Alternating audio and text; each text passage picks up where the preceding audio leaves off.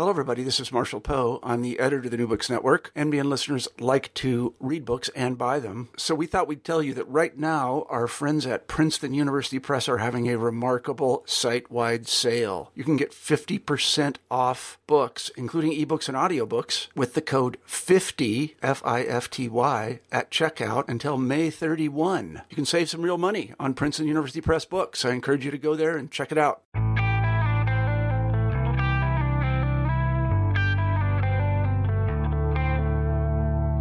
Welcome to New Books and World Affairs. This is your host, Christian Peterson, and I have the good fortune of speaking with Angela Stint about her new book, The Limits of Partnership, U.S.-Russian Relations in the 21st Century. Angela Stint, welcome to the show. Delighted to be on it. Thank you. Before we get going, I was wondering if you could tell the audience a little bit about your background. I certainly can. So I am an academic. I direct the Center for Eurasian, Russian, and East European Studies at Georgetown University, and I've been there for most of my career. I have also served in the U.S. government twice, once in the Office of Policy Planning in the Department of State, and that was the last 18 months of the Clinton administration and the first 6 months of the George W. Bush administration. And I have also served as the National Intelligence Officer for Russia and Eurasia at the National Intelligence Council. So I have basically combined academia with some policy work, and most of my research and writing is policy related. That's interesting. Did you find it that it was an advantage, your academic background in the policy planning? Yes, I think the Office of Policy Planning is one of the places in the State Department where they tend to hire academics or people from think tanks because you're supposed to think sort of more broadly, you're supposed to do more predictive work and give some kind of intellectual guidance, if you like, to the policy making. And just so we're on the same page, where did you get your graduate degree? Okay, so I got a master's degree in Soviet Studies at Harvard University and then a PhD in government at Harvard University.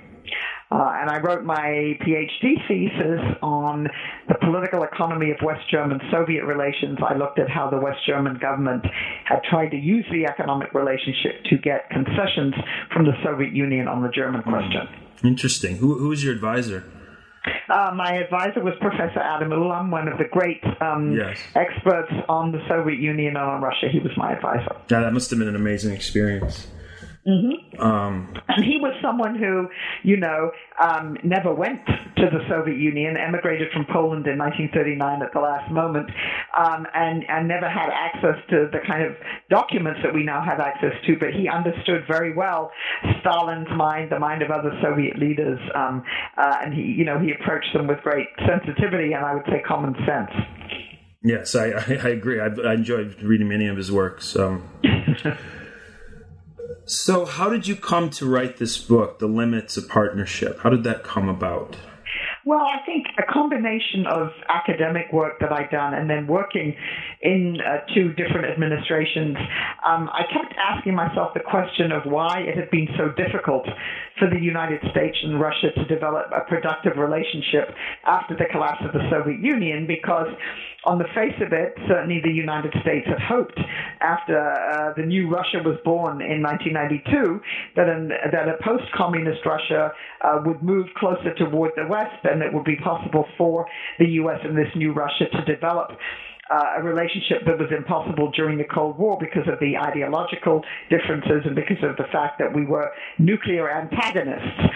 And so that was my basic question, because what I saw over the past really 22 years since the Soviet collapse is a pattern of U.S. administrations coming into office with fairly high expectations about the ability to find a new way, a more productive way to engage Russia, and all of those attempts ending in disappointment. And when I talked to many American and some Russian officials for my book, and when I talked to Russian officials, they would say the same thing. Both of our post-communist presidents came into office hoping to have a much better relationship with the United States, and these expectations also ended in disappointment. So that was really the question. And even though it was President Obama's administration in his first term that coined the word reset, resetting relations with Russia, what I saw were really 4 different resets, attempts to improve the relationship since the Soviet collapse. Yeah, you use the idea of resets very effectively in the book, and I guess the place to start would be with the first reset, with the first George H.W. Bush administration. How would you evaluate his policies toward the Soviet Union? I know the scholarship is generally pretty positive, but did you think he did enough to try to move Russia in the direction of moving toward democratic government, if I can use that term? Yeah, I mean, I think, of course, his administration only overlapped with the new Russia by 1 year. That is to say, the year 1992. But I think it was a very judicious policy because it focused on the most important issue, which, of course, was the nuclear legacy. When the Soviet Union collapsed, there were 3 nuclear states on the territory of the former Soviet Union. That is to say, Russia, obviously, and then Ukraine, Kazakhstan. And Ukraine was the 3rd largest nuclear country in the world in terms of the number of weapons it possessed. So the focus was very much on ensuring that Russia became the only nuclear successor state. And this was also, I think, important for the Russians because, the Soviet Union collapsed. The new Russia was very weak. It didn't really want to be a junior partner to the U.S. And in dealing with this one issue, nuclear issues, that's one where we were more equal. The Bush administration also did not pay attention to what was happening inside of Russia. It was much more focused on negotiating on the nuclear level. And I think that was also, from the Russian point of view, at least retrospectively, they like it that there wasn't this attempt of democracy promotion. Now, the third and somewhat more controversial issue is, could the U.S. have done more economically for Russia? Some of the Russians and some Americans at that point argued, well, we should have given Russia a new Marshall Plan. Its economy was devastated. We needed to help it get on its feet. But there was no appetite in the Congress for doing that. After all, the reason we gave Marshall aid to Europe after World War II was because we wanted to prevent the Soviet Union from gaining influence there. So the U.S. did put together an aid package for Russia, but some would argue that it wasn't enough. But I think in general, the Russians look back on that first and rather brief set as a more positive one. So does he still have as much as Russians think about this, does he have a pretty good reputation among Russian policymakers and the public? He certainly does. President George H.W. Bush does. They also look back to the first Gulf War, when, of course, the Soviet Union still existed, but where the United States worked with the Soviet Union to put together a coalition. They enlisted the Soviet Union's help. And, to fast forward, in 2007, when the U.S.-Russian relationship was, under a lot of stress, President Putin went to Kennebunkport, Maine, for a summit with President George W. Bush, but President George H.W. Bush was also there. And for instance, I think that was a signal that from the Russian point of view, the fact that Bush 41 was there meant that they hoped that they would get a better result. Interesting. I don't know if I can connect this in any way, but we see these pictures coming out of Russia, of Putin doing things like riding motorcycles and fishing with his shirt off. And I got that video. I played hockey in college, and they showed the picture that he's mastered the game of hockey in a couple of years. I don't know where that fits in, but the elder Bush does things like jump out of airplanes and all sorts of, I don't know what the connection is. They seem to be out there in the public eye doing, Yes, they like to do somewhat dangerous and risky yes. stunts, if you like. Yes. Yeah. So, okay, that's interesting. What about the Clinton administration's relationship with Boris Yeltsin? What we would call reset number 2. How do you think Clinton handled U.S.-Russian relations during his time in office? Well, that, of course, is a much now more controversial issue, certainly in Russia and to some extent in the United States, too. I just come back. Last week I went to the 11th conference of the Valdai International Discussion Club, which is a group that of foreign experts on Russia that's invited to Russia once a year, and we meet with President Putin.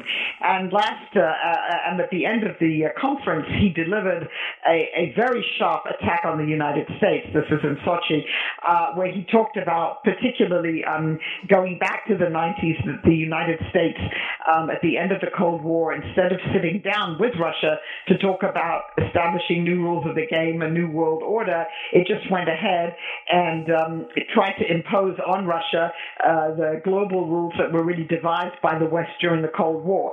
And so if you listen both to President Putin and to many other officials, they will claim that the 1990s was a time when Russia was humiliated. It was forced to accept U.S. positions that it didn't agree with, and where it was not given a chance to have an input into them.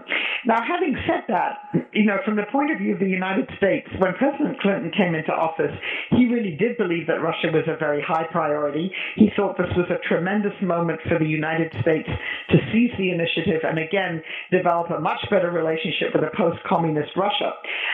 But very much also the Clinton administration did believe in the idea of sort of a liberal international order, and that democracy promotion was a very important part of that, because democracies didn't go to war with each other, and if you wanted to have a better relationship with Russia, you should really do everything you could to promote democracy there.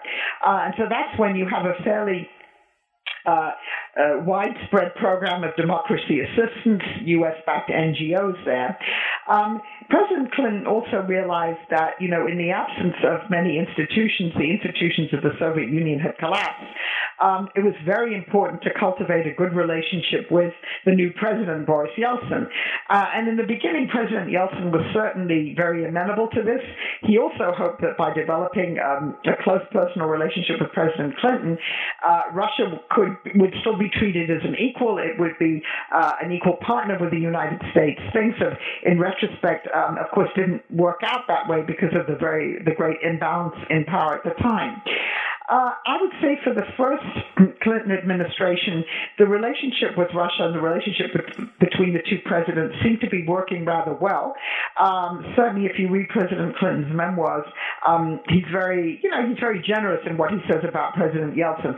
President Yeltsin's somewhat less generous in what he says about President Clinton, but still they seemed to get on. And in fact, in October 1993, when Yeltsin had a confrontation with the parliament, which was a relic from the Soviet Union because they were opposed to his reforms, and he actually used military force, tanks were out, force against the people in the parliament. People got killed. The United States backed Russia, so did most of the other European countries, in its assault on the parliament. So everything seemed to be working reasonably well.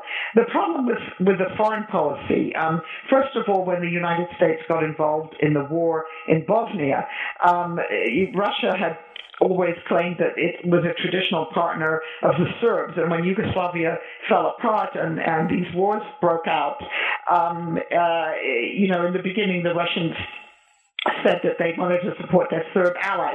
They did go along with the U.S. in Bosnia, but then as time went on, Yeltsin's health deteriorated. We now know that in 1996, when he was reelected, by a rather slim margin, he had a heart attack between the two rounds of elections, and he was in generally not in very good health. He wasn't always running the country. He had other people running the country. And then a lot more pressure started to be put on him that Russia was conceding too much to the United States. And so by the time we get to the war in Kosovo in 1999, when the United States bombed Serbia to stop the killing that was going on in Kosovo, the Russians were very much opposed to that. Yeltsin was very much opposed to it, and at that point was on his way out. And so that reset ended rather badly. And as I say, in the U.S., we still tend to view the 1990s as a time of a greater hope of more pluralism, of the potential for more democracy in Russia, even if it was somewhat chaotic. But now the narrative that comes out of Russia is that this was a time of chaos and of humiliation by the United States, really culminating not only in the Kosovo War, but in the 1998 collapse of the ruble, the economic crisis there, and the U.S. is given the blame for much of this. Do you find that argument persuasive? I mean, do you think the economic chaos in the 1990s could have been avoided if the Russian leaders themselves had implemented better policies, or is it just for lack of a better term, the side effects of transitioning from a communist state to a more free market economy, and perhaps maybe the U.S. could have done more? Is it, where do we lay the blame for that? I think the problem is that, when the Soviet Union collapsed, its economy was in very bad shape. Oil prices had been very, very low in the 1980s. And so, oil exports are the source of were the source of the Soviet Union's and of Russia's today hard currency exports. So it was in very bad shape. And in the beginning, no one knew whether it would actually how Russia would survive. And so the policy that the United States recommended to Russia, which was known as shock therapy, which was to free prices, sort of to go cold turkey from a state-run system to a market economy, not gradually, but as I say, sort of abruptly, that's something that I think that the Russians, in retrospect, many Russians feel, was the wrong recipe for them. But on the other hand, the real problem in Russia in the 1990s was the development of a very corrupt, opaque form of capitalism. And there I think you can't really blame the United States too much, because these things were going on beneath the surface. The U.S. wasn't aware of some of these schemes. And so ultimately, the Russians themselves produced this rather distorted form of market capitalism in the 1990s. Yeah, the privatization scheme, in retrospect, looks like a terrible policy. That seems to be what many people think, as what Yeltsin used to kind of get some political support, selling off the assets, creating this billionaire class. But anyways, the issues that that you keep seeing over and over again in Russian-U.S. relations begin to take place during the 1990s, and you've touched on it briefly, but do you think that Clinton administration, provoked Russia, if I can use that term, when it agreed to expand NATO? So that, this remains a very controversial issue. I mean, as you say in the book, I go through certain constants that have been there throughout the last 22 years and haven't varied that much between Republican and Democratic administrations, and that is the nuclear legacy and questions of the post-Soviet space and Euro-Atlantic security architecture. The problem in the 1990s was that after communism collapsed, and at least in Eastern Europe, the East European countries, of course, felt vulnerable, because they had been, more or less for centuries under Russian domination or influence. And there was also concern in the West that you saw the rise of kind of nativist nationalist parties in the different East European countries, and people were worried that you'd have a replay of the 1930s, which of course led to World War II. So everyone was very concerned about domestic developments there too. And joining the European Union was obviously ultimately the goal of many of these countries, but that took a long time, and joining NATO was easier. And so, first of all, NATO created something called the Partnership for Peace, which was just a partnership arrangement with any country that wanted to have one with NATO, any European country, including Russia. But then very shortly thereafter, the Clinton administration and also the German government, which was very concerned about Poland, given its history, decided that NATO should move to enlarge, to offer membership to countries that had formerly been in the Warsaw Pact. And at the same time, the United States and NATO offered Russia its own unique relationship with NATO, which was signed in 1997, which at that point was called the Permanent Joint Council. But the problem was that for the Russians, NATO had always been the main enemy during the Cold War. And even though they had their own unique relationship with NATO, they still saw NATO as a threat. And I think what one can say is that the U.S. and its allies probably should have tried harder to create a system in the 1990s, a Euro-Atlantic security system in which Russia had a stake. Because it's clear with what you see going on in Ukraine now and what's been happening that Russia didn't have really a firm stake in that system. Now, there are many people in the West, in Russia, who claim that the Bush administration had promised Gorbachev that NATO would never expand. That's not true. No promises were made. It may have been Gorbachev's understanding, but there was really no discussion of that at the time of German unification. But nevertheless, it is true that as a result of these decisions that were made in the 1990s, Russia felt that it was excluded from this Euro-Atlantic security system, and therefore it didn't have much of an interest in defending it. So, I mean, I read Foreign Affairs and I read all these other books about U.S.-Russian relations, and some people, on the American side anyways, keep making an argument that the NATO expansion is an excuse for other reasons. Russia wants to, have a regional hegemony. They have a different understanding, this zero-sum understanding of international affairs to protect their interests. I mean, do you believe that they actually considered a threat to their security to have NATO expand eastward, or is it something that's just used as an excuse for other reasons, as some government officials and historians and poli-scientists argue? It's just it's a red I mean, it's a great question. I mean, objectively, if you look at it, if I was sitting in the Kremlin and you think, what are the great threats to Russia? Well, first of all, you have a major threat on Russia's south, Islamic extremism, all the things that we've been seeing both in Afghanistan, in the Middle East. That is a threat to Russia because Russia has a large and growing Muslim population, some of which are radicalized, large numbers of whom, by the way, at the moment are fighting with the Islamic State. So Russia, and it does have that is a real security threat to Russia.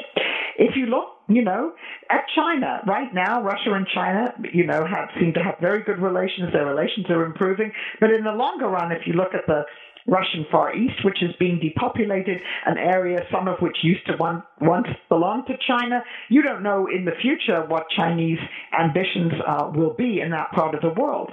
And so you could say that objectively, at least from our point of view, the safest, the quietest, at least until recently, until the Ukraine crisis, border is Russia's western border. NATO has repeatedly said it doesn't see Russia as an enemy, and that it's reached out to Russia. If you just compare the last time NATO came up with a strategic doctrine that talks about partnership with Russia, if you read Russia's foreign policy doctrine, it has NATO as the main enemy. So you could make the argument that this is all something that's used for propaganda purposes, that's used to kind of drum up domestic support against this Western enemy. But I'm sure that there are some Russian officials who probably really believe this, and particularly maybe older officials who were around during the Cold War and when NATO was, the Soviet Union's enemy.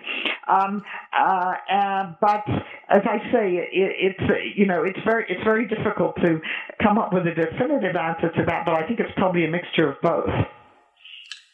Yeah, that makes sense. And you raised an interesting point about terrorism and the Muslim population. I was wondering if you could speak a little bit more on kind of where the Russian government and Clinton were with the issue of terrorism as Clinton administration came to an end, and where the war in Chechnya fits into all this in understanding the evolution of U.S.-Russian relations during the 1990s.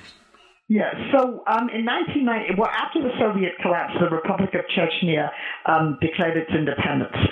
And it was sort of for the first couple of years more or less autonomous. And then in 1994, because of rising levels of violence and radicalism, Russia basically launched a war in Chechnya. That was the first Chechen war. And at that point, what President Clinton said was that this was like the U.S. Civil War. This was like President Lincoln, and that just as the U.S. had fought to keep the southern states together, keep one country, so Boris Yeltsin had the right to do what he was doing in Chechnya to keep the Russian Federation together. The problem was that as that war went on, and there were reports of atrocities and human rights violations, there was much more criticism within the United States about the war in Chechnya, and also within Russia among people who were opponents of what Yeltsin was doing. And so it became a little bit more difficult to defend that. But that war then ended, the first Chechen war ended, and Chechnya was largely, again, between roughly 1996 and 1999, kind of independent, almost run as an independent state, although, there was still quite a lot of violence and corruption there. So then in 1999, when Mr. Putin was named prime minister, that was in September of 1999, he then launched a second war in Chechnya. There was a series of apartment bombings in Moscow and other Russian cities, which were attributed to Chechen terrorists. Some people don't believe that. There are those people who believe that it was Russian intelligence services who laid the bombs because they then wanted an excuse to get involved in Chechnya again. But there again, even though that second Chechen war was criticized, and also during the presidential election campaign, once in 2000, President Bush and President Putin met, which it was in July 2001, just a few months before 9/11, a couple of months, and Putin warned President Bush about the dangers of terrorism, and then when 9/11 happened, and so I have this as a third reset, but it's in fact the initiative was President Putin's. And then President Putin called President Bush and said, we're allied, we support you in your war against terror. What Russia hoped was that you would then get back to a situation where you had the U.S. and Russia as two allies, as they'd been in World War II, with a common enemy, Islamic fundamentalism and terrorism. And in fact, once the U.S. and Russia did begin this third reset, the Bush administration, for quite a long time, didn't make any comments about the war in Chechnya, didn't criticize Russia for what it was doing there, because it saw this as a common struggle against terrorism. Yeah, I remember that time period very well. And when I was reading your book, I was surprised. I didn't know this, and I'm not sure how this escaped my attention. I'm supposed to be an expert in U.S. foreign policy, that Russia had arrested Armin Zawahiri and had him under lock and key for a while before they let him go. I did not know that before reading your book. That, in retrospect, that's an amazing it is an amazing thing. And then, of course, the reason they let him go was because they didn't have any more information about exactly who he was. And then, obviously, he went on as instrumental person in the 9/11 attacks. Yes, absolutely.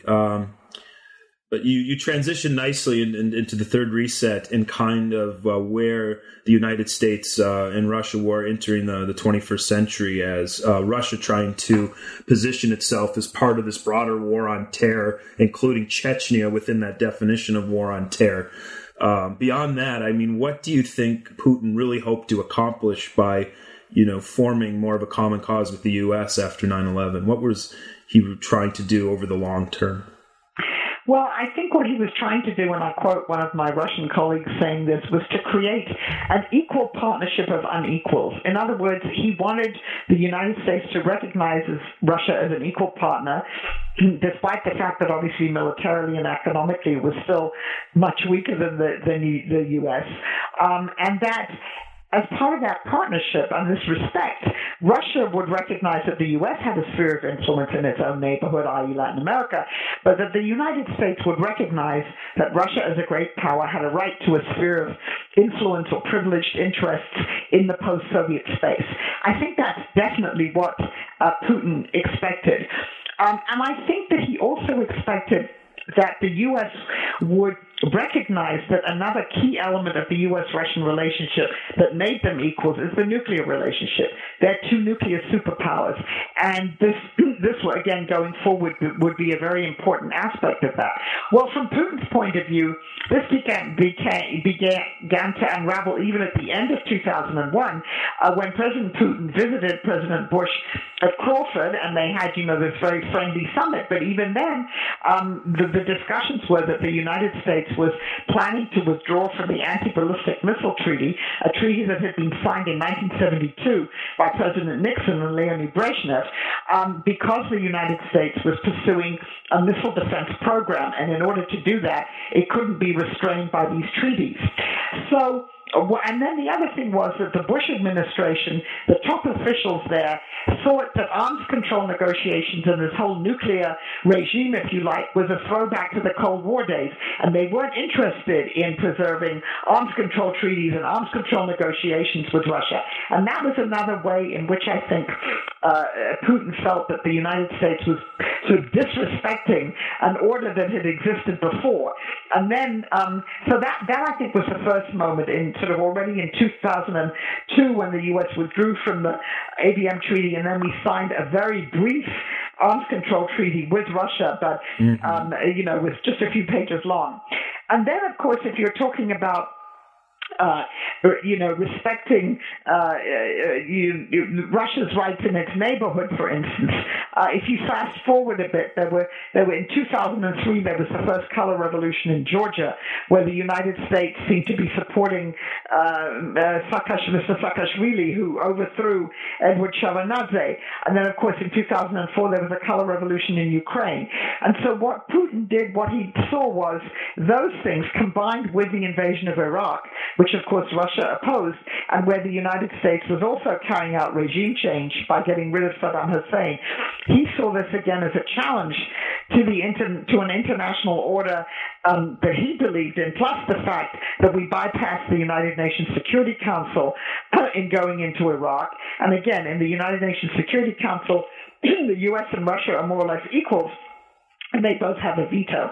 So I think that's a long way of saying that if Putin had maybe expected to be interacting with the United States according to rules of the game which elevated Russia's status, and what he saw was U.S. policy that seemed to disrespect Russia's status. Yeah, you touched on a number of important issues I'm interested in asking a bit more about. Let's start with the Iraq War.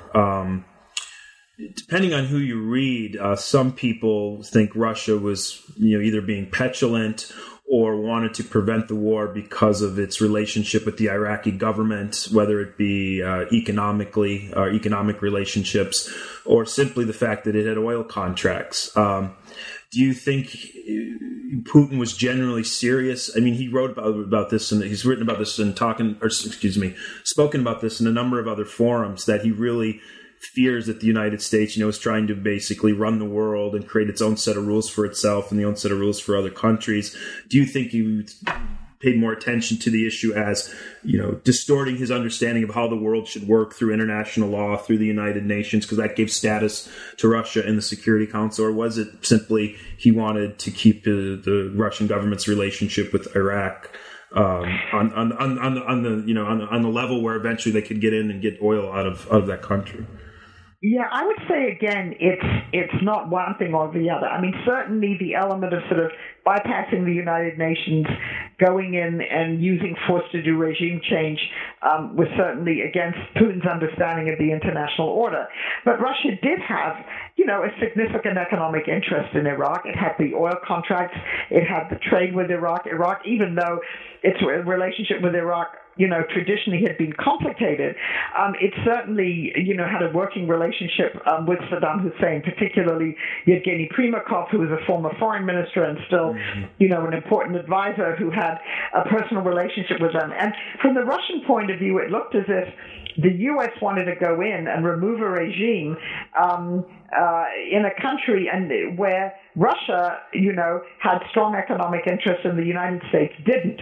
And you heard this complaint about the Russians, in other areas too, Iran, which, maybe we'll talk about in a minute, but that the U.S. again was trying to take actions that would have,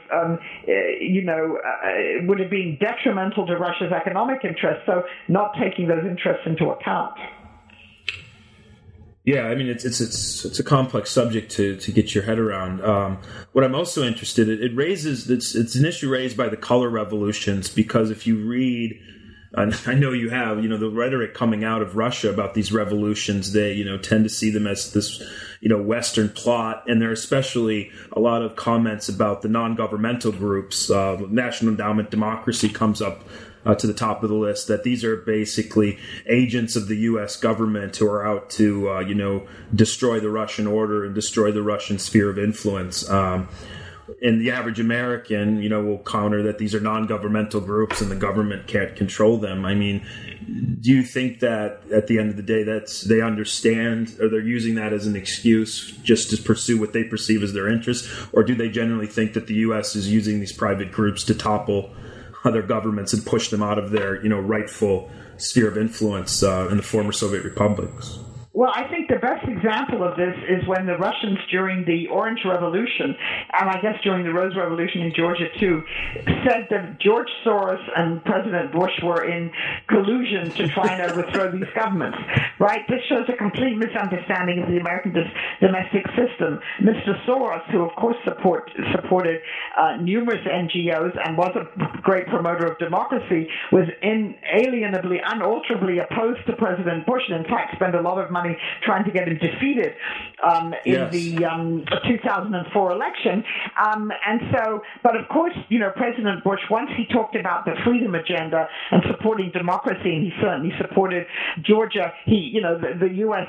government had its interest in this, but the idea that there's collusion between these NGOs supported by George Soros and the President of the United States is a fantasy, if you understand anything about the American system.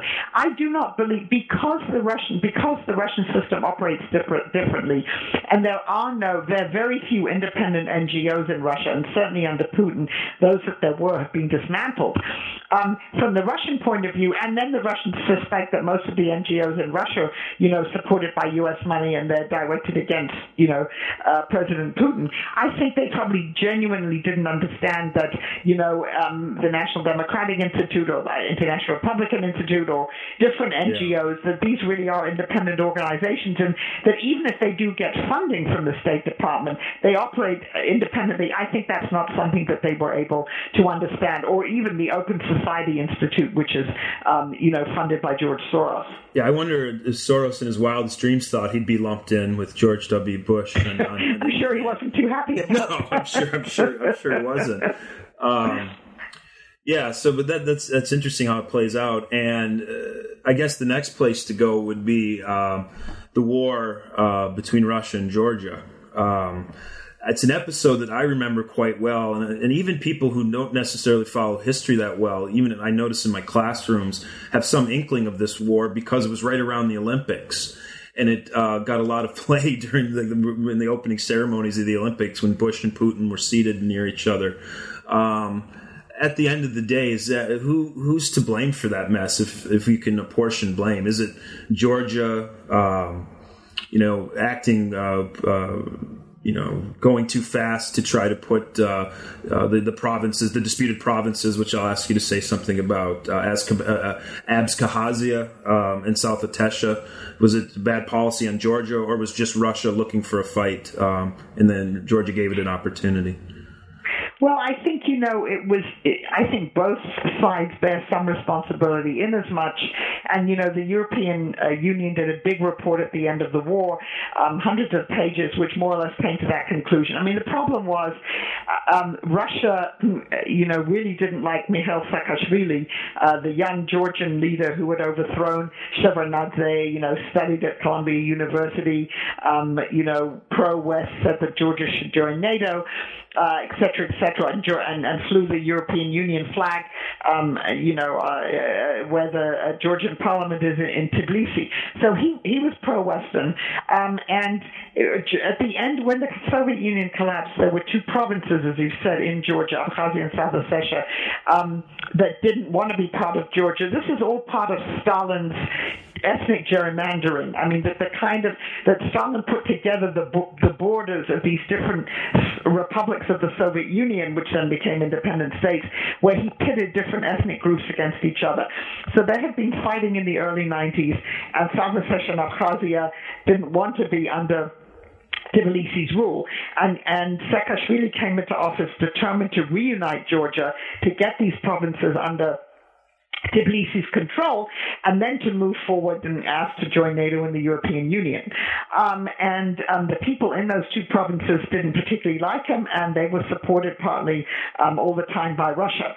And then what happened was you had a series of kind of escalating incidents. Saakashvili, the Georgian government arrested several Russian officials and accused them of being spies, and did it in a very public way, not in the way you normally do it, which is kind of discreetly and you hand them back. The Russians retaliated with economic sanctions against Georgia. I mean, Russians tend to drink mineral water from Georgia and Georgian wine, and they suddenly cut that all off. You have to also understand that remittances are a very important part of the Georgian GDP. So there were many Georgians, as there are from other post-Soviet states, working in Russia and then sending home, part of their earnings to keep the economy going. So it's a sort of strange symbiotic relationship.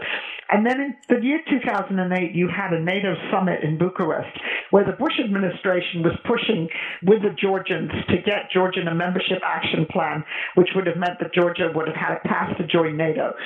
The Germans were against this, the French, other countries. It didn't work out like that. And the Germans, not the Germans, but the NATO countries made it clear that Georgia would only have a prospect like that if it was territorially whole. So that's all the background. And then gradually that summer of 2008, there were military provocations. The Russians had peacekeepers in these two provinces, if you like, but it's more or less clear that the initial shelling was done by the Georgians, but then the Russians retaliated with disproportionate force. They then invaded Georgia.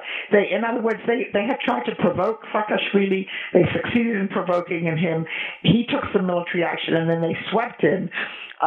In the end, they didn't take Tbilisi, which they probably could have done if they wanted to. But that was how that war began. And I have to say that, the senior Bush administration officials, including Condoleezza Rice and others, and President Bush himself, had repeatedly said to President Saakashvili, do not use force to try and take back these provinces. You cannot do this. And that's not how it worked out. Yeah, it turned out pretty bad for Georgia. I think that this is a good time to kind of raise the issue of where domestic factors play into shaping U.S.-Russian relations. I think of Georgia in particular because you've had congressmen, even up to the vice presidency, Dick Cheney giving anti-Russian speeches, but many politicians in the U.S., and I'm thinking vice versa as well, have seen it politically convenient to use, anti-Russian relations, somewhat like Russian politicians are, can use anti-American rhetoric to get domestic support. What type of influence do you think overall that these domestic issues have got about shaping relations? And I'm thinking in particular of someone like John McCain when he ran for president. I think that the domestic politics have had an impact on U.S.-Russia policy. It's interesting to note that the U.S. Congress has never been, or rarely been, a proponent of better U.S.-Russian relations in the past 22 years. You occasionally have Russia caucuses and individual Congress people who are interested in promoting it, but in general, that's not true. I think one of the reasons has to do with the fact that Russia is not an economic an important economic partner for the United States. Yeah. It's never been, even before these sanctions, our total trade was, $40 billion. You compare that to China, $500 billion. So in other words, there have never been groups that have lobbied very effectively for, better relations with Russia in the U.S. Congress. And since the U.S. Congress, was very concerned with issues like Iran and saw Russia as a villain, often as an antagonist, and supporting the construction of nuclear power plants in Iran. And as you say, Senator McCain very much being a very harsh critic of Russia, and during the 2008 election campaign, just after the Russia-Georgia war, accusing candidate Obama of being soft on Russia. Yeah. So this has always been a domestic issue, and you certainly see that today with the Ukraine crisis. Many people in Congress, Democrats and Republicans, blaming the Obama administration for what happened in Ukraine and calling for much tougher sanctions against Russia. So this has been a theme throughout the past 22 years, partly because there really aren't too many stakeholders in the United States that argue for better relations with Russia. And then if you look at some of the things that Russia does, that really feeds this kind of criticism, particularly during election years. Yeah, I can just picture senator after senator in my mind making anti-Russian speeches talking about Ukraine, like the battle between good and evil. Lindsey Graham of South Carolina comes to mind. Oh, yeah. So, it's interesting how that plays out and influences foreign policy. Before we move on to the Obama administration, I'd like to get your take on what you mentioned earlier, the place of Iran in U.S.-Russian relations, especially during the Bush administration, where it raised any number of controversial issues.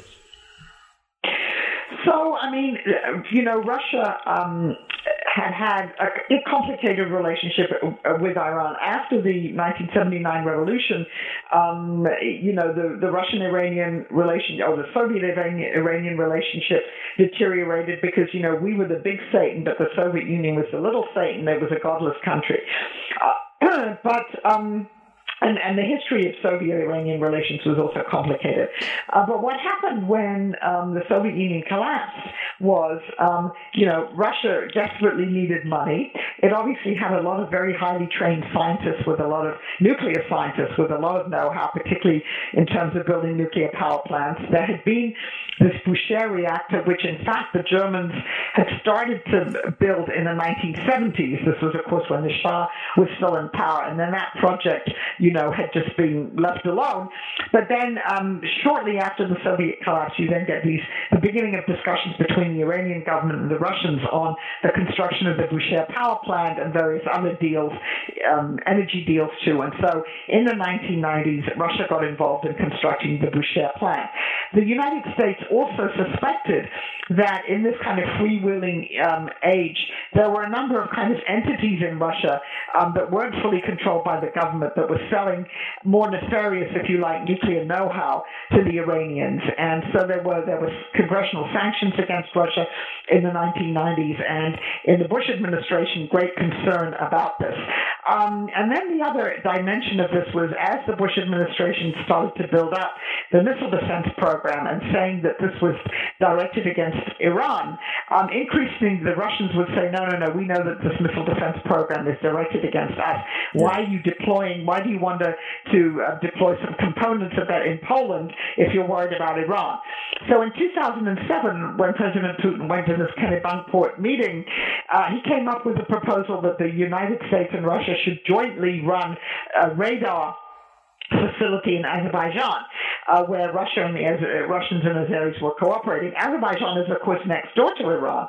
So in a way, the Russians were sort of calling the U.S. bluff and saying, if you're really worried about Iran, why do you want to deploy things in Poland? Let's work together in Azerbaijan. Well, Bush administration officials looked at the facility in Azerbaijan and they said, it's not appropriate, it's run down. The Russians also suggested that the U.S. and Russia jointly work, in fact, at another radar station in the south of Russia, but again, the U.S. didn't accept this because the Bush administration wanted to deploy these components. But generally in the Bush administration, the suspicion was that Russia was helping the Iranians develop their nuclear capability, and every time the Russians said that the Iranians hadn't done anything that contravenes any of the agreements they've signed, the administration was much more skeptical about that.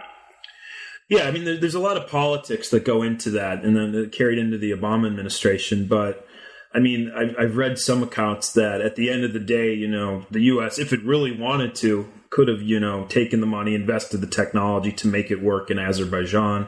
I mean, I can't really tell if that argument has any weight. I mean, I suspect it doesn't, but at the end of the day, could the U.S. conceivably have made it work if they just put, quote unquote, American know-how and money into investing into it? It's possible, and the Russians certainly feel that this was a missed opportunity. I mean, I guess it then comes back to the question of the lack of trust. If you're going to do something like that with the Russians, you have to believe that we're on the same page in this. And I think there was too much suspicion in this country, at least, about whether we really were. Yeah, that's true. So that brings us to the fourth reset of the Obama administration, the administration that coins the phrase. It's an interesting time in U.S.-Russian relations. Can you speak to how the Obama administration came in and the different set of circumstances it faced with the transition to power from Putin to Medvedev? Medvedev, right. So, as President Obama candidate Obama was running for election, you had the Georgia War. It was a low point in U.S.-Russian relations. Most contacts were cut off. And so he had an advisory group which was trying to think of different ways to approach Russia, more productive ways. And so once he came into office, and then you had, the global financial crisis, and you had an opportunity. In fact, the first opportunity where he met a president was Medvedev, which was before he was actually inaugurated, but after the election, it was at one of these G20 meetings. And so the idea of the Obama administration was sort of to step back and to recalibrate issues, to try and listen to the Russians more, to try and deal with them precisely on those issues about which they cared a lot. And so, again, the nuclear issue is very important. This is now a new U.S. administration, which, unlike the Bush administration, does care about arms control, wants to have another major agreement with Russia, which is really music to the Russians' ears. And then, as part of it, you did have this new, younger president in the Kremlin. He was of the same generation as President Obama. And I think at the beginning, the White House really focused on President Medvedev. And from a protocol point of view, that made sense. President Obama's first and only visit to Russia was in July of 2009 when he had a breakfast with Putin that was rather awkward. He asked Putin the question, where did things go wrong? And he got a lecture, I think, for 1.5 hours. And then he met, he'd met President Medvedev before, but, they seemed to get on well. Medvedev came here in 2010. They ate hamburgers together in Ray's Hellburgers, which was a great hamburger joint in Arlington, Virginia. He owned his first Twitter account, President Medvedev. And so this was a relationship that was very much focused on these two men. All of these resets, they only work when the times that they work is when the relationship between the two presidents is good. So sort of in the beginning, if you like, with Clinton and Yeltsin, in the sort of 2001-2002 period between Putin and George W. Bush. And so now you had, again, 4 years almost 4 years where the relationship seemed to work much better.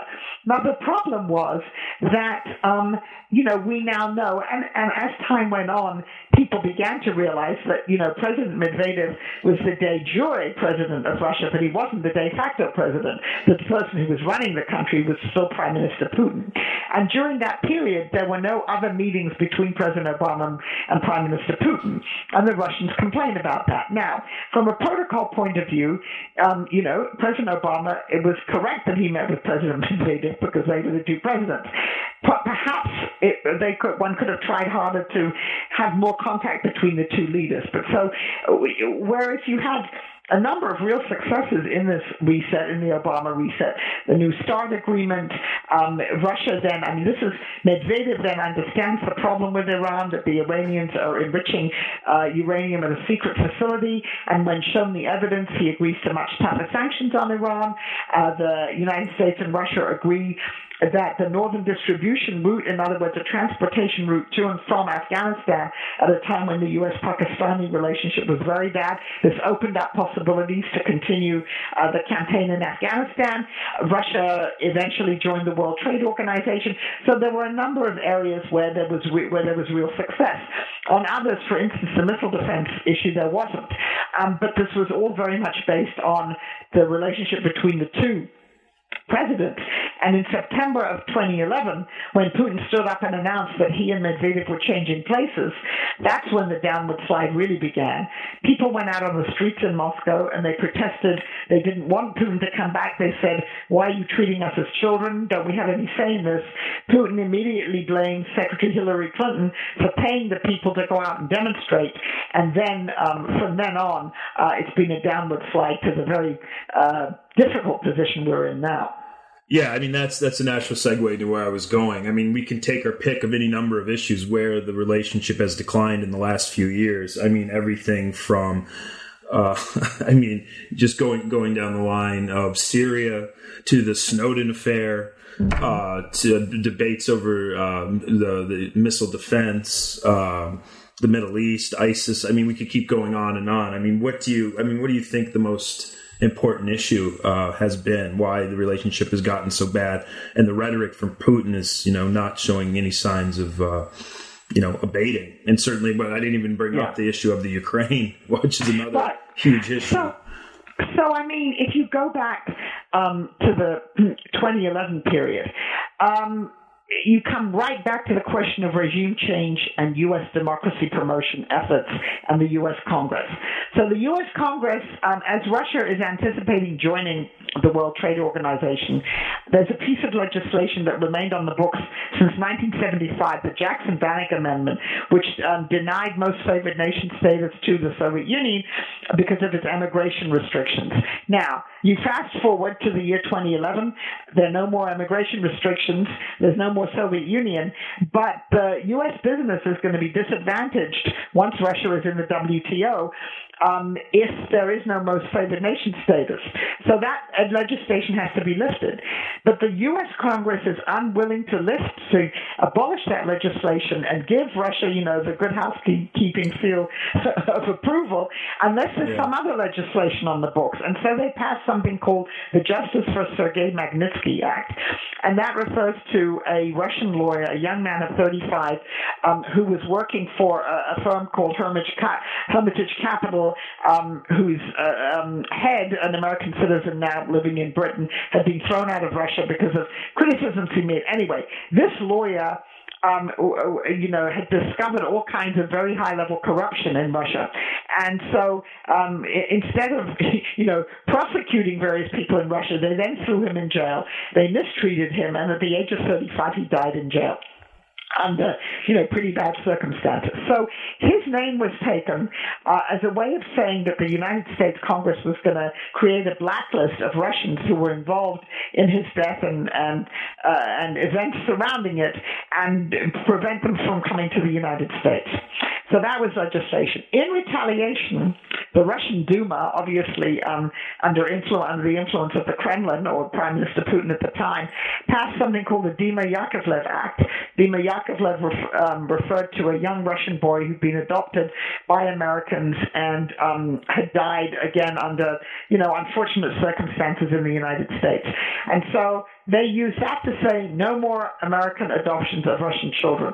And this was a huge blow to many people in the United States, people who had initiated adoption procedures years before, who were waiting for these children. These are children that Russians didn't want to adopt, particularly children with disabilities. Anyway, they passed that legislation in retaliation for that, and they also banned certain U.S. politicians from visiting Russia. So that was the beginning of it. And then Putin's reelected. President Obama, is reelected later on in 2012. But even after Putin's reelection, he's invited to come to the United States to a G8 summit. He then cancels it. He says, "Well, I'm too busy, working on my new cabinet." He's waiting for President Obama to be reelected. President Obama is reelected. But the relationship is already very, very tense then. And all of the attempts, for instance, on missile defense to achieve some kind of cooperative agreement have failed. 2013 begins, and the new Obama team goes to Moscow. They're trying to, again, work out an agenda for a presidential meeting, and then Edward Snowden lands in Moscow. Now, we can debate how pre-planned this was. We know that he spent his 30th birthday in the Russian consulate in Hong Kong. He lands in Russia. The White House insists that the Russians return him to the U.S. Obviously, the Russians don't return him. This is a great propaganda coup for Putin, who says that he's a defender of human rights and someone who's exposing nefarious practices by the U.S. government. And I think it's at that point that the Obama White House realizes this thing is really over. And so they cancel a bilateral summit that was supposed to have taken place in September. However, Syria then intervenes, and because the Obama administration wasn't taking decisive action after the discovery of the chemical weapons attacks, Putin then seizes the initiative and says, let's disarm Syria of its chemical weapons. In so doing and cooperating with the U.S., the U.S. is in fact dealing with the Assad government, which it has sworn it's not going to do. So that was one instance where the U.S. and Russia were cooperating, despite the fact that Edward Snowden was in Moscow. But then, the final straw, obviously, is the beginning of the events in Ukraine, the revolution there. I mean, as one byproduct of the reset had been that the Obama administration had really recused itself in many ways from dealing with Ukraine. It didn't want to irritate relations with Russia. It had said to the Europeans, you deal with the Yanukovych government. It did, and then, of course, when the revolution broke out, the U.S. came back. And now, of course, the story that you hear, and we heard last week from President Putin in his speech, is that it was the United States that was responsible in February for the quote-unquote fascist coup in Kiev, and that it's been responsible for all the bad things that are happening there. Your use of the word fascist, it's Putin's, but you quoted him. I see that language coming back more and more and just following Russian events. And it reminds me, at least in some ways, of the rhetoric from the Soviet officials during whenever they had to deal with U.S. human rights critiques or the issue of dissent, which, where most of my research has been done in my publications. For instance, I remember the Soviet government referring to Andrei Sakharov as a fascist because he had the support of dissenters in the Ukraine. It seems like that kind of image of kind of that bipolar, either you're for us or against us is really kind of coming back into Putin's language, throwing the fascist label out pretty freely, referring to events in the former Soviet republics. Oh, definitely. I mean, all of the rhetoric now sounds a lot like the Cold War. Anyone you don't like is a neo-Nazi or a fascist. Yeah. And in fact, last week, Putin said that the United States was responsible both for the creation of these neo-Nazi groups and for the creation of the Islamic State. So, all the evils of the world now are laid at the feet of the United States. So what's the end result in Ukraine? How is that going to be settled? How can, the world, obviously including the U.S., reach some agreement that has a peaceful future, for Ukraine? Well, at the moment we're in a situation where you essentially have the makings of a frozen conflict in eastern Ukraine, rather like the frozen conflict in Transnistria, Moldova, or Nagorno-Karabakh between Azerbaijan and Armenia. In other words, the newly elected government in Kiev cannot extend its influence or control over that area. It's not part of Russia, but it's, of course, supported by Russia. It may become, again, a mini-statelet. That would, of course, be very difficult for the Ukrainians. There's a ceasefire, a very tenuous ceasefire now in eastern Ukraine, but people are still getting killed. If the Russians were willing to tell their proxies essentially in eastern Ukraine to end this, to end the frozen conflict, to cease supporting them, and to allow Ukraine to become territorially whole again, then I think the outlines of a settlement are clear. I mean, there has to be significant political decentralization in Ukraine. The eastern regions have to feel that they have more political and economic autonomy, and they have to also feel that to feel that the government in Kiev cares about them. Clearly, they have to have language rights. The Russian language will have to be on an equal par, at least in that part of Ukraine, with the Ukrainian language. Ukraine would also, and I mean the current president has said that, maintain for the time being what's called its non-bloc status. NATO membership is not on offer for Ukraine, and so it can continue saying it's a non-bloc country. I mean, the Ukrainian government, this one, says that it would like to join the European Union. That's really not on offer either. I think it would be harder to get them to say we don't want to pursue this path, but at least for the time being to do that. That would be the best outcome that one could expect.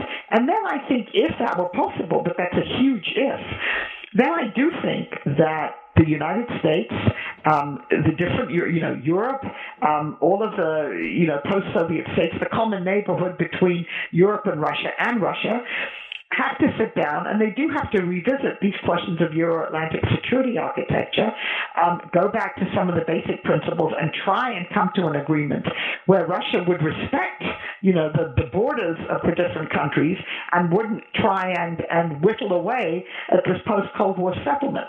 So that, I think, is ultimately what has to happen. But I have no idea how long it will take until we're in a situation where that's possible. Yeah, it's interesting you put it in those terms, because it seems Putin, who's, in any number of forums has talked about the sanctity of state sovereignty and, seems very willing to ignore that rhetoric when it suits his perception of the interest of Russia with their neighbors. Seems to go by the wayside very quickly. Well, I've taken a lot of your time, and I have a few more questions to kind of end the interview.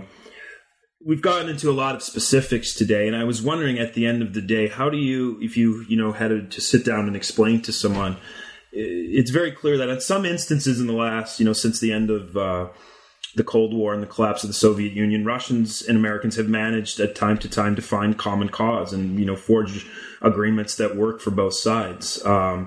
But most of the time, the relationship has been competitive. It's been strained. At the end of the day, is that just a function of geography, historical experience? Is it, inevitable that this is going to go on for the time being, that countries with different understandings of how the world works and different perceptions of their interests and different, history, geography, are they just destined to kind of, plod along and work when they can and, disagree more than not? I think in the current situation, that is the case. I think we and Russia have a fundamentally different understanding of, the drivers of world politics. We have a different understanding of what a productive relationship would look like. I think the U.S. still believes that the best kind of relationship with Russia would be a Russia that buys into our understanding of international law, international norms, respect of sovereignty. And the Russians would say, well, their understanding of a productive relationship is one where the United States, respects their right, again, to the sphere of privileged interest, and to taking into account their view of the world and international institutions. So those are fundamentally different, and I don't think they're going to come any closer. We're not destined to be rivals, and right now I would say we're only rivals in the post-Soviet space. We're not global rivals. I mean, the United States remains much more powerful than Russia and able to project itself globally, although the Russians believe that the United States is in decline. But I think it's probably would be a better starting point for the United States to understand that we're two very different countries with two very different understandings of the international system, and to work pragmatically with Russia on issues where we can and must work together, and to understand that there are other issues on which we cannot work together and really not try to. So you would get, if I understand your conclusion, that the U.S. should be very circumspect about, promoting democracy in Russia and even to some degree in the former Soviet republics as at the end of the day, complicates relations to kind of push forward this freedom agenda or, democracy promotion or criticize Russian domestic conduct. Is that, am I reading that correctly? Is that something the U.S. should back away from as it pursues its tries to pursue more productive relations? The problem with the U.S. is, obviously it's part of who we are, that we believe in these values and the values of democracy, and that we're likely to try and promote them. But the problem is we don't always do it consistently. And you mentioned Vice President Cheney, and in my book, I go into the fact that he made these speeches criticizing Russia, and sandwiched between that speech was great praise for the government of Azerbaijan and the government of Kazakhstan.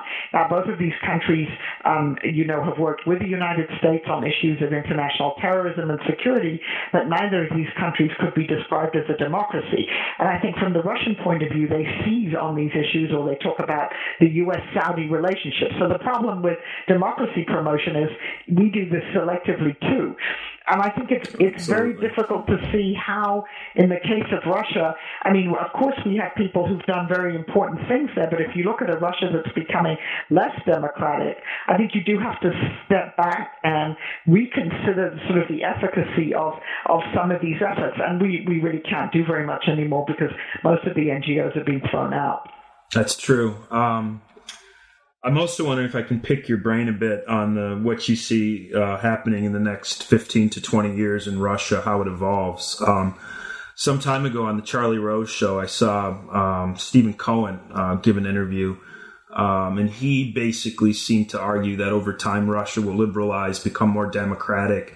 They'll get rid of these laws, like the recent laws that got so much attention in the West, the homosexual propaganda laws, that those are just a temporary blip, and eventually the Russians will move away from that.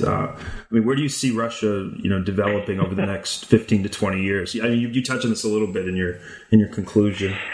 Well, I certainly hope that Russia will develop in a more democratic direction. Again, not necessarily looking like the United States or European countries, but allowing the Russian people more freedom of choice and more self-determination.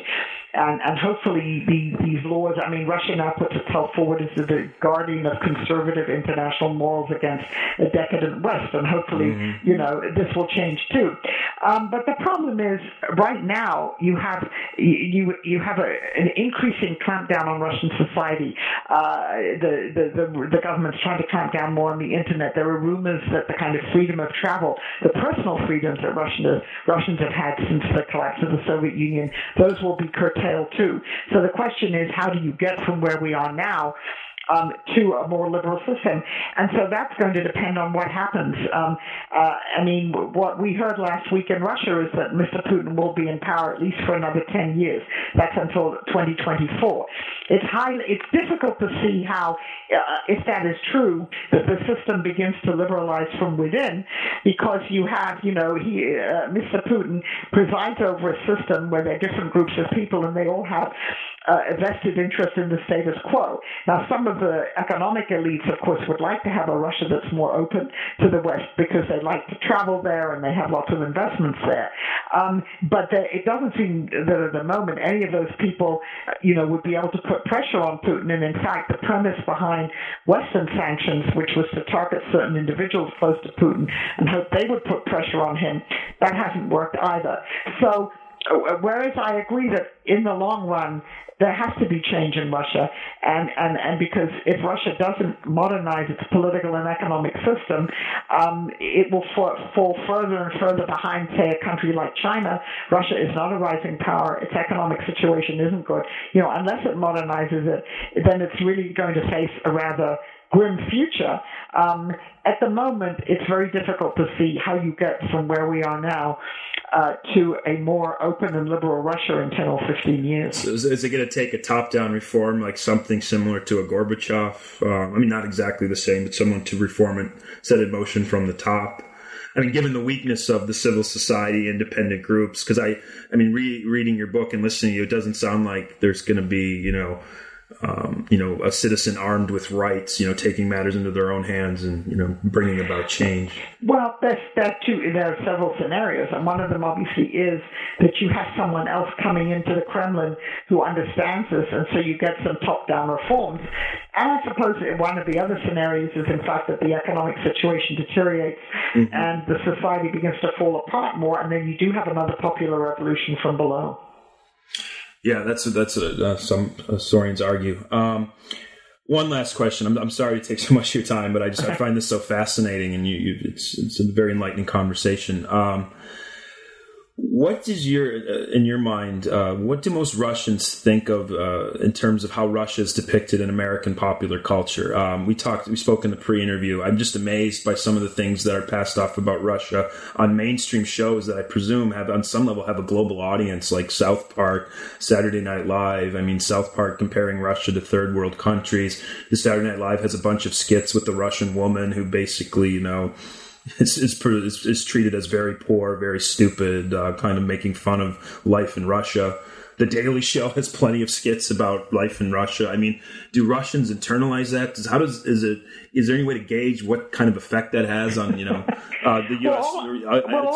All I can tell you is that, anti-American sentiment is rising in Russia.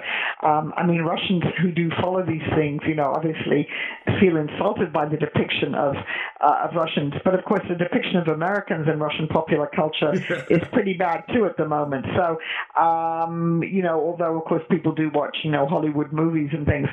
So I think, I think to the extent that the Russians understand this is how they're depicted, this certainly doesn't promote better U.S.-Russian relations. We still, again, if you look at our popular culture, our thriller movies, James Bond, it's to do with Russian organized crime, or you have the Americans, where you have these sleeper agents based, of course, on real fact.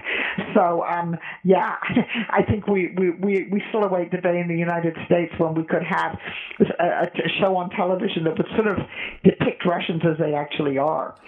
Yeah, and I even brought up the band Pussy Riot, which is a whole nother issue we don't have time to go into, but I was amazed at an answer. I watched the Pussy Riot, a documentary on Netflix, and Putin gave an amazing answer justifying their arrest when they went into, I can't remember, one of the main churches, I believe. It was the Christ the Savior church. Yes, exactly. And he was justifying their arrest, and he said something that I didn't see coming. It amazed me. He said that at the end of the day, we had to arrest these people because they went down the wrong path and treated religion, which many people in Russia take seriously, just like the Bolsheviks did during the early period in Soviet history, and disrespected the Orthodox Church. And he could not stand for that, and Russians wouldn't stand for such mockery of religion like the Bolsheviks did. And I'm like, wow, well, this guy is a politician. He's well versed. Quite an answer. And yes, so. Well, that's. I think we've taken enough of your time. I'd want to thank you once again for speaking with me about your book. It's a fascinating read. It gives much food for thought about the future of Russian-U.S. relation, what's gone right, what's gone wrong, and I think you also make a very reasonable argument that Americans, despite what the ups and downs, are going to have to stay engaged with Russia to address important global problems in the future, even though it may be, not the most pleasant experience. It is an important relationship. So once again, Thank you for speaking with me, and best of luck in your new work. Thank you very much. All right, thank you. You have been listening to Christian Peterson interview Angela Stint on New Books in World Affairs. We hope you drop by in the near future.